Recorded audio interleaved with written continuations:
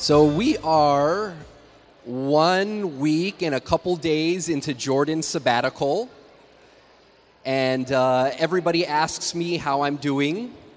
I'm doing perfectly fine, and I think that's just a testament to the Blue Water body and what strong ministers we have and what type of church we are.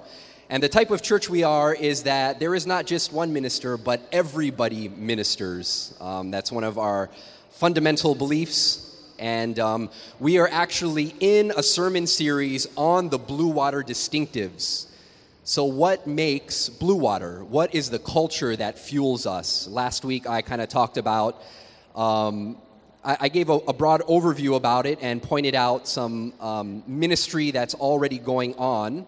And then the next couple of weeks, we will be talking about the 4 distinctives in particular. And Elijah is going to start us off, and I just wanted to, you may know Elijah, but if you don't, he is a Ohana group leader. He actually leads a little thing called the teaching team, and he's had a heart to release the gift of teaching amongst the people in our body. And so he has a real heart for that.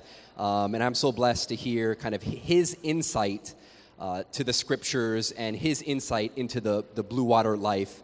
And I'm so appreciative to have one of the Blue Water ministers speaking today. So thank you, Elijah. Thank you. Good morning. Good morning. Let's start off with prayer. Will you join me in prayer?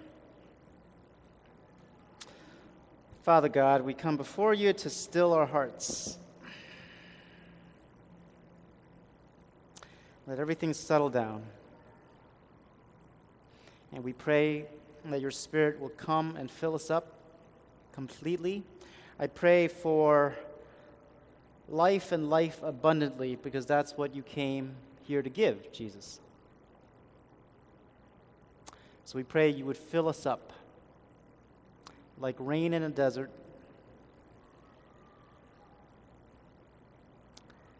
Give us your life now. In Jesus' name we pray. Amen. Well, every year, Blue Water hands out awards. We have a little award ceremony, and we give awards to those who best capture the essence of Blue Water.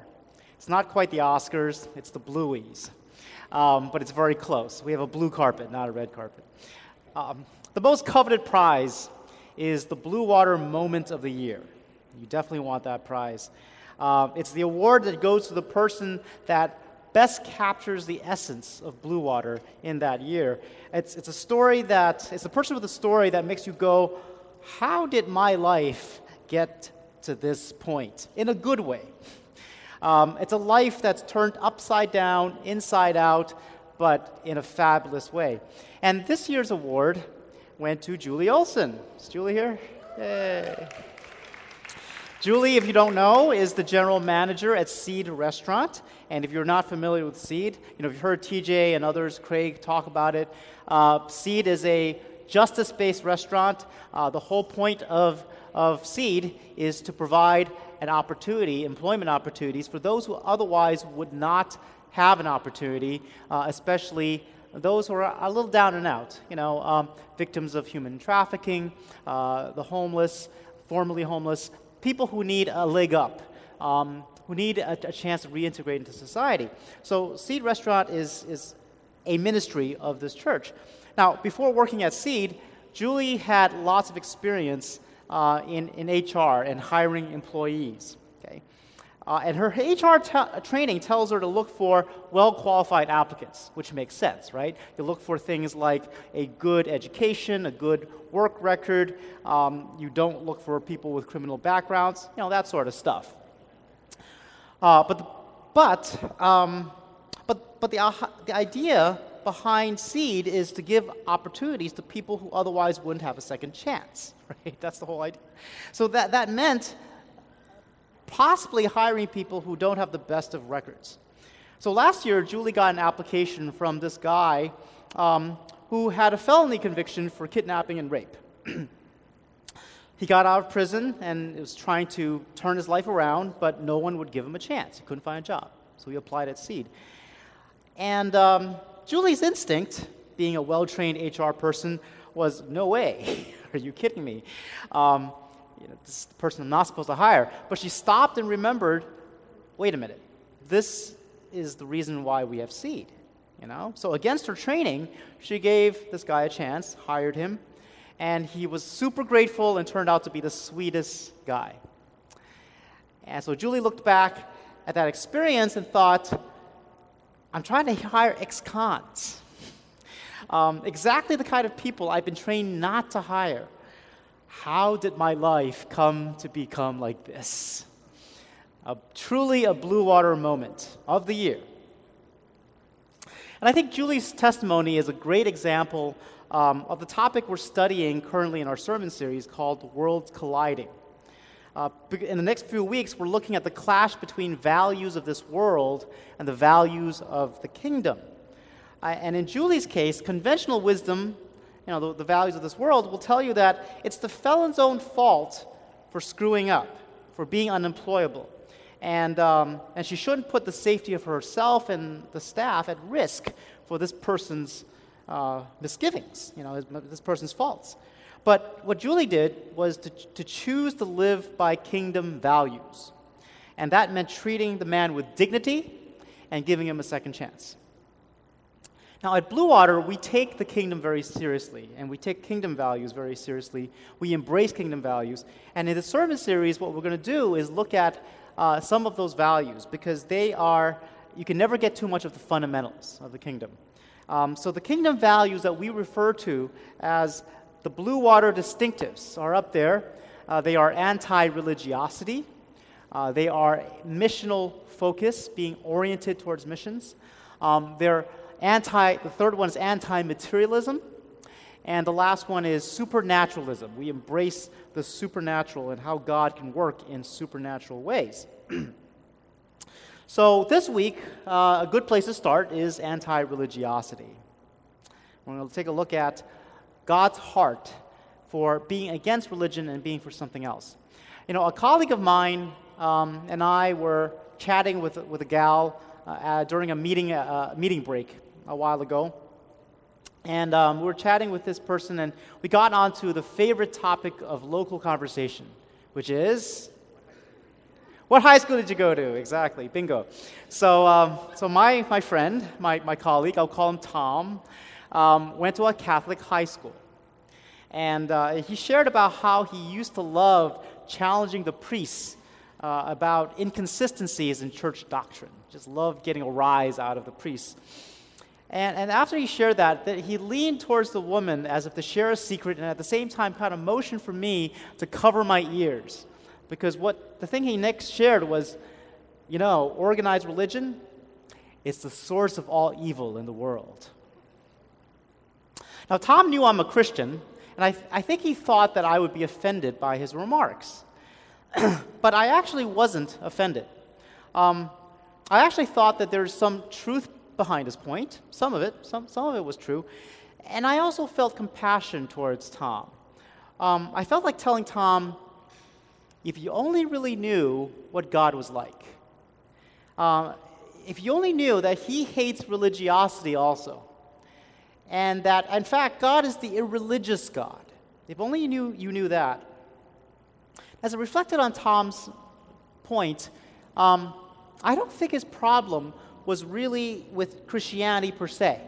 I don't think he had anything against church rituals or even Jesus' teachings. I think Tom's problem, his real problem, was with the use of religious ideals to oppress others. And Tom's not alone in thinking this. It's a very common objection to Christianity and religion in general, that Christianity or religion is responsible for so much conflict and wars in history, and so much violence, And history tells us that there is some truth behind that. Okay? There have been many wars that have been fought in the name of religious ideals. And even now, we see religious conflict as a fact of life. It's very real today as we deal with the problem of terrorism. So we can't just brush that aside. It's somewhat valid. Another common objection to Christianity is that Christians, you're so judgmental. You just love making your business to put people in their place and tell them how to live their lives. Now, if you identify with these criticisms of religion, then you're in good company. In fact, you're in very good company. You're in the company of Jesus, because Jesus also had similar objections to religion. If you're a student of the Bible, you'll see that there are many objections, or there are many instances recorded of Jesus having clashes with the religious leaders of the day. He would confront them. He would call out religious leaders for using religious rules in a way that pressed people down, oppressed them, and separated them from God. He hated that. We see one example being the religious leaders criticizing Jesus for doing work on the Sabbath. The Sabbath is keeping the Sabbath as a day of rest is one of the 10 Commandments, and the Pharisees, the religious leaders of the day, had intricate rules about what you could do or could not do that's considered work. And they saw Jesus doing things that they considered work, including healing people. You can't do that during the Sabbath because that's work. And Jesus' response was, the Sabbath was made for man, not man for the Sabbath. Why is it not a good idea to help people during the Sabbath? That's ridiculous. And he went ahead and healed a man with a withered hand. That's the account we see in the Bible. So we see these clashes all the time between the religious leaders and Jesus. But Jesus' gripe with the religious leaders was more basic than just the fact that they had arbitrary religious rules. It went deeper than that. Because, you see, Jesus' mission was to separate this, to bridge the separation between God and humanity. Right? That's why he came. And in order to do that, he had to address a basic flaw in how people operate. And that's the legalistic mindset. Much like cancer, legalism ravages people. It reduces them to nothing. And that's something that definitely God and Jesus were against. So if that's true, it pays to figure out what is legalism. What is this thing called legalism? I'm going to give you a basic working definition of legalism. Legalism is the misuse of right and wrong, of standards of right and wrong. Okay? It's the misuse of standards. It's not legalistic just to have standards and even to follow standards, but it is legalistic to misuse these standards in a way so as to define a person's worth. Okay? In other words, if you don't follow these rules, then you're less of a person. That's legalism. Okay? And religiosity is a subset of that. It's a specific species of legalism because religiosity is the misuse of religious standards to measure how much a person is loved by God or accepted by God. And so when we say, if you don't follow this religious rule, then God condemns you, that would be religiosity. Legalism is actually a lot more common and prevalent than we might expect, than we might think. We go back to the story at the beginning, the Blue Water moment of the year. Why was the fact that Julie hired a convicted felon funny or weird? Why does it rub against us? Why isn't it just normal? And I think the answer is because it cuts against the grain of the world. The world is not a forgiving place at all. It's actually steeped in legalism. It's a brutal world out there. And we see this played out all the time. It's become, I think, a sport to pounce on people's weaknesses and mistakes and then to vilify them for it. It's just fun. It's become fun to be snarky, to make people pay for their mistakes. Almost every week, we see a celebrity say something that's stupid, that's offensive to others, and the internet just goes on an outrage. And that forces the celebrity to issue an apology over Twitter or something like that. And we see that pattern played out over and over and over again, don't we? The online magazine Slate. Anyone read Slate? Yeah, okay. Slate in 2014 put out a website called The Year of Outrage. And what it did was it put up, for every day of the year, it put up a little icon, and you could click on it, and you can see on that day what outraged people on the internet. If this were a computer screen, you could click your mouse on any of these screens, and a little graphic will pop up showing you what outraged people on that particular day. And we see it today. Just give you two recent examples. Recently, Madeleine Albright, a former ambassador, was at a Hillary Clinton rally, giving support to Hillary Clinton, and she said, "There is a special place in hell for women who don't help each other." That, of course, produced outrage. And she later apologized, trying to explain that her statement was taken out of context. So both the statement and the reaction was steeped in legalism. Here's another example. Recognize him? Cam Newton, quarterback for the Carolina Panthers. If you watch the Super Bowl, you know they didn't have a very good day, especially Cam. He really didn't have a very good day at all. Cam's known as this very flashy, flamboyant player. But after the Super Bowl, he sung a very different tune. He was sulking at the post-game press conference, answered questions in just one or two words, just sulking, and left after a while because he just couldn't stand it anymore. And his attitude just really outraged people. You saw tweets like that, hating on him. And I thought that actually his reaction to this afterwards is really telling. He said, "Who are you to say that your way is right? I have all these people who are condemning and saying this, and that, and the third." I'm not sure what that means, the third. But what makes your way right? What makes your way right? Why do I have to conform to your expectations? Okay? So he's feeling the brunt of legalism. Legalism's everywhere.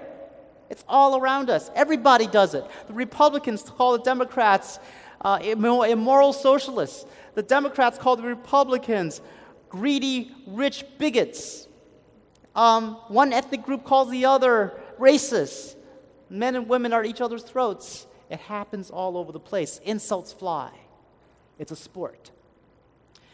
And it doesn't matter whether the criticism is correct or not. That's not the point. The problem is taking the leap from criticism, especially constructive criticism, to making that leap from that to making a judgment about whether a person deserves to be loved or not.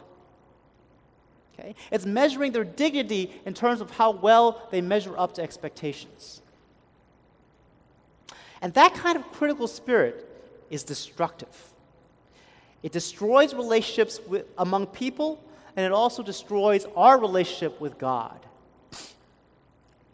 And Jesus knew this very well, and that's why one of the things that he taught over and over again was how God is not like that. He's a graceful God. And he gave us a story to illustrate this. It's a very familiar story. It's in the bulletin. It's in your bulletins. It comes from Luke 15, verses 11 to 32.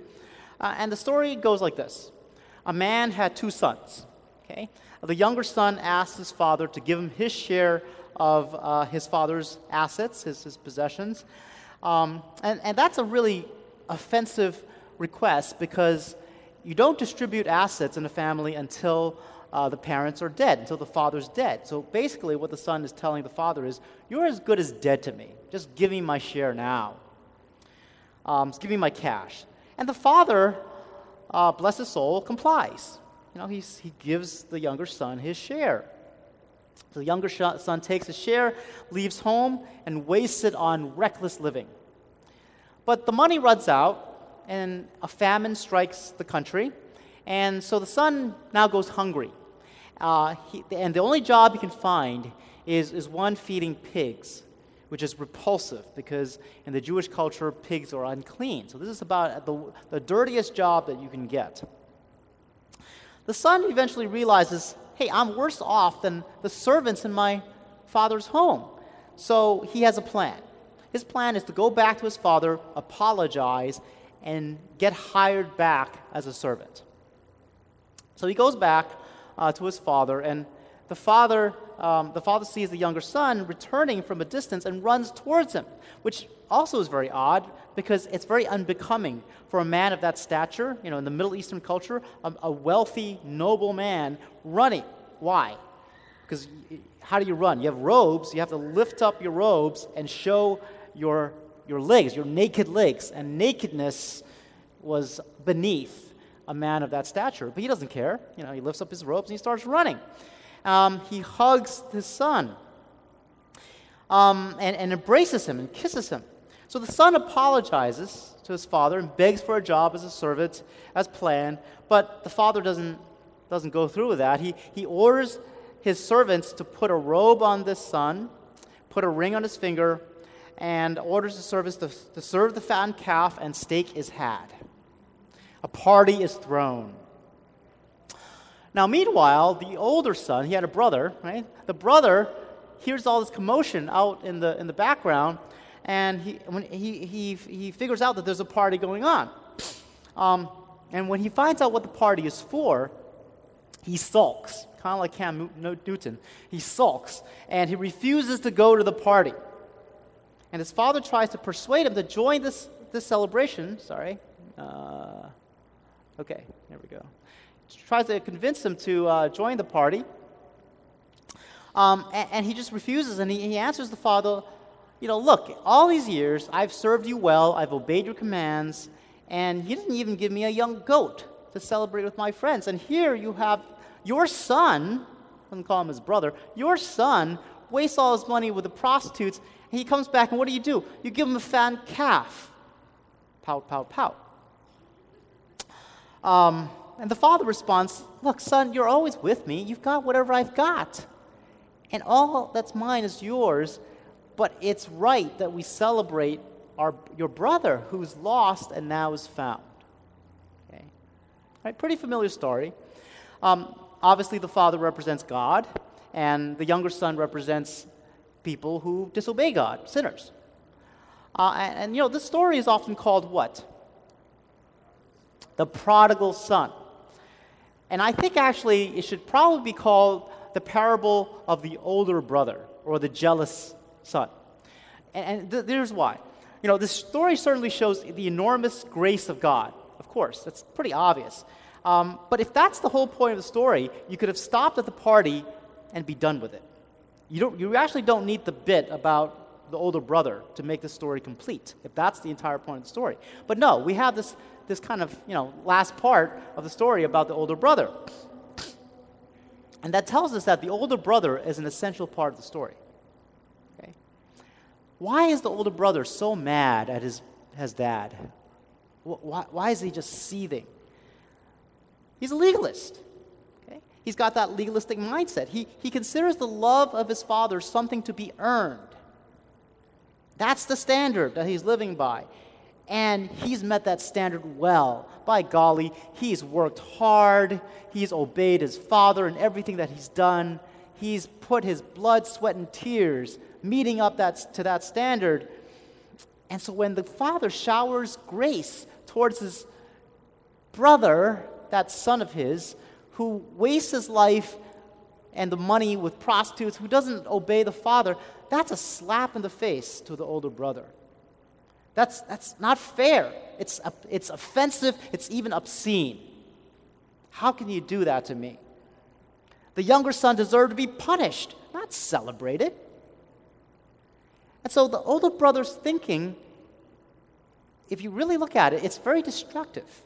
And it's destructive in at least three ways. For one thing, it creates bitterness between the older brother and his younger brother. It creates this rift in their relationship. It destroys the relationship. Right? He can't accept, the older brother can't accept the younger brother because the screw up there didn't meet the standard. Okay? But the second thing it does is that this legalistic mind frame creates a sense of entitlement. The older brother thinks that he met the standard of hard work and obedience, so what? So what does that mean? He deserves the father's love. You owe me, Dad. You owe me at least a goat. And he also thinks, of course, the inverse of that those who don't meet the standard, like the younger brother, don't deserve the father's love. And that's why he's very bitter towards the father for showering this extravagant grace towards the younger brother. The third thing it does is that this legalism mindset blinds the older brother to what he's got. You know, he's already loved by the father, clearly. And not only that, but he's got an inheritance. By virtue of being the elder son under the law of primogeniture, which controlled at the time, the law of primogeniture says if you're the elder son, you get the lion's share of the inheritance. You get most of it. And so this elder son has most of what the father has. He's got it coming. And yet, he's fixated on a fattened calf. He can't get over that. Okay? So rather than embrace the father's love and this wealth that he has already, okay, he lives under a spirit of poverty. He lives like he's poor, when that's in fact not true. But his legalism blinds him to the wealth that he already has. Now, Jesus' point in telling the story, I think, is pretty simple but profound. What he's telling us is that legalism destroys relationships. And it robs us of God's love for us, his unconditional love that can never be earned. It's something that we have already. But legalism robs us of it. It hardens our heart. It makes us cold towards others and even perhaps cold to ourselves. So how do you break that cycle of legalism? Well, you need grace, of course. And what that grace looks like, Jesus hints at in his teachings. You know, the key to breaking the cycle is not to live without any standards. You know, I mean, should we just chuck all rules and standards out the window? No, that would be foolish. That's what the younger son did, and look how it turned out for him. Okay, that would be chaos in life if we did that. So that's not the solution, right? So the problem with legalism is not raising up the standards, but using them the wrong way. So Jesus tells us in the Sermon on the Mount, in a portion of the Sermon on the Mount, he hints at the solution in his Sermon on the Mount, and he tells us this. He says, "You've heard that it was said of those of old, 'You shall not murder, and whoever murders will be liable to judgment.' But I say to you that everyone who is angry with his brother will be liable to judgment. Whoever insults his brother will be liable to the council, and whoever says, 'You fool,' will be liable to the hell of fire." So Jesus starts off with a commandment against murder, and that's pretty basic. I mean, we all know that murderers deserve judgment, of course. But then he quickly switches from murderers to people who get angry, and then just those who insult others by calling them fools, calling them stupid. And he says, those people, they deserve judgment as well. They deserve to go to hell as well. And we're like, whoa, wait a minute, Jesus. It's kind of a leap. Like, yeah, murderers deserve death, but you mean if I call someone you're stupid, I deserve death also? What are you talking about? You know, what is Jesus getting at? The point is this. The first step towards a murderous heart is a critical spirit. Right? That's how it starts. Murdering someone requires us to think that that person is not worth living. And at the very least, even if we don't consciously go through that thought process, you don't deserve to live, at the very least, we're indifferent to whether they deserve to live or not. We don't care about their dignity. We have such a low opinion of their human worth that it just doesn't matter to me. It's apathy towards their dignity.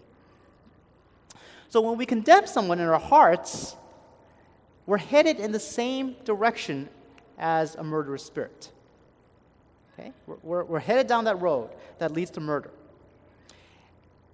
And the criticism and the condemnation and judgments that the world heaps upon us, okay, that kills us.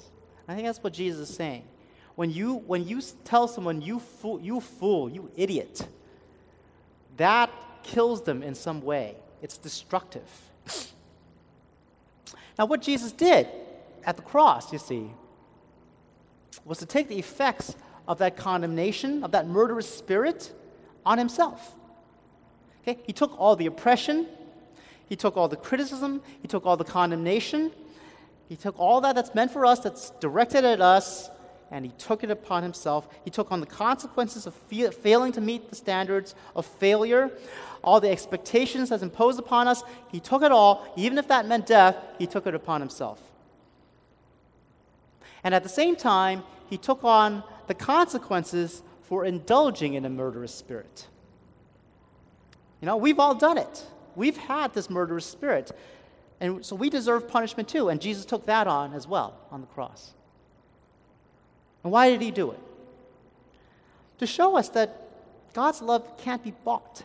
It can't be earned. You know, it's not conditioned on how well we meet the standards. It never was. It never was. God loves us despite our failures. And there's no way that God will fall out of love with us. And that's why we find in Romans 8, Paul writing this remarkable statement. He says, Paul writes in Romans 8, there is therefore now no condemnation. Okay, the consequence of legalism. There's no condemnation for those who are in Christ Jesus. For the law of the Spirit of life has set you free in Christ Jesus from the law of sin and death. For God has done what the law, weakened by the flesh, could not do, by sending his own Son in the likeness of sinful flesh. And for sin, he condemned sin in the flesh, in order that the righteous requirement of the law might be fulfilled in us, who walk not according to the flesh, but according to the Spirit. And then here is the zinger. For I am sure that neither life nor death, nor angels, nor rulers, nor things present, nor things to come, nor powers, nor height, nor depth, nor anything else in all creation will be able to separate us from the love of God in Christ Jesus our Lord.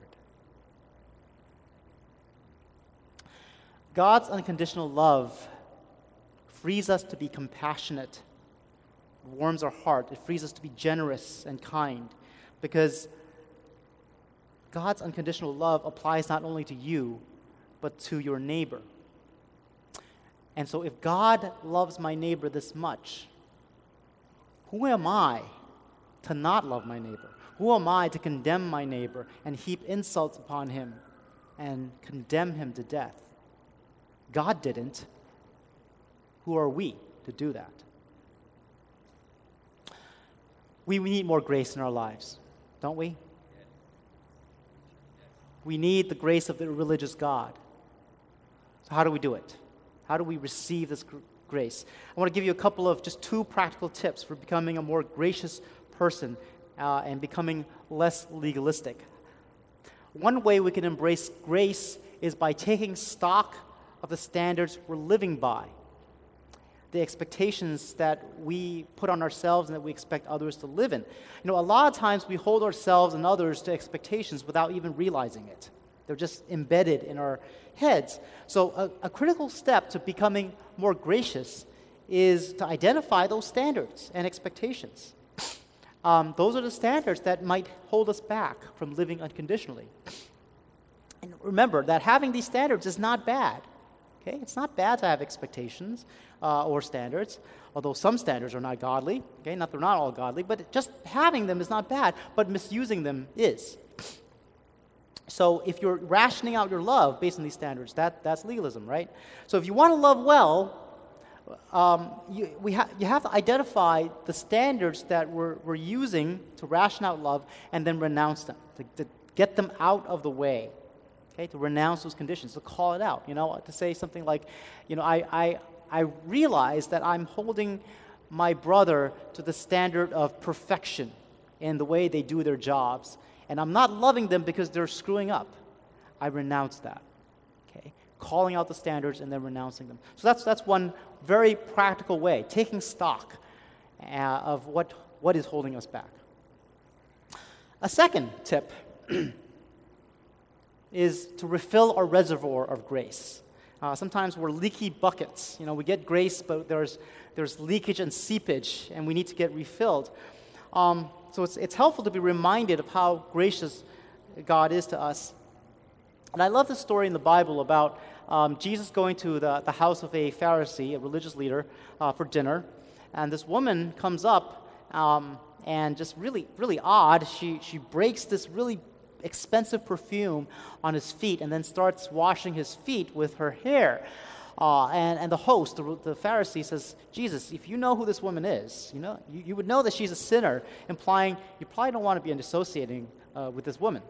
And Jesus' reply is, her sins, which are many, are forgiven, for she loved much.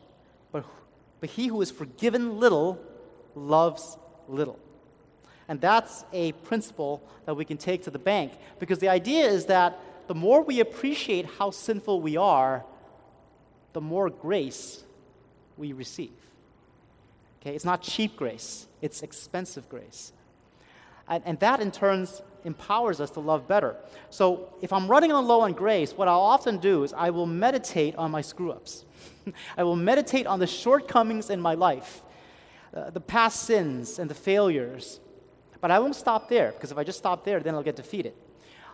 I will then meditate on how much I've been forgiven. All those times where I was brought to my knees because of my sin, God came in and showed grace to me. And this fusion of sin and grace produces in me a sweetness, a power to be graceful. And that's the refilling of my reservoir with grace. Okay, and we need to do that from time to time so that we're filled up. Right? It's not just a one-time thing.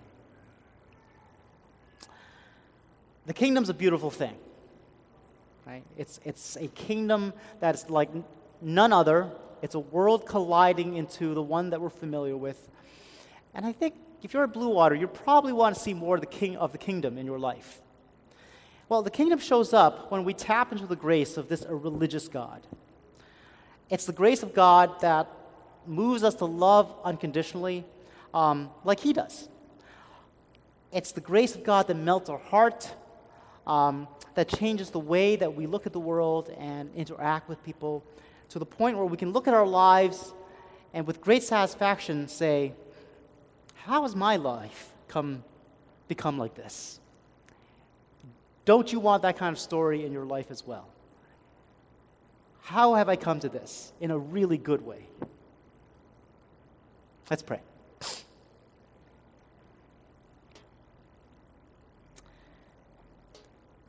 Father, we live in a world of standards. And just thank you, Lord, that you don't crush us under the standards, but you lift us up. You actually use the standards to show us your immense grace. And I just pray, Holy Spirit, that you would come right now and that you would speak to us individually. The areas where we feel beaten up because we think you're mad at us, or we think that someone else has put their burdens on us. Holy Spirit, would you just come and lift those burdens? Will you whisper to us how much you loved us, how much you love us, and how that can never, never be separated from us? Just take 5 seconds. Let that sink in.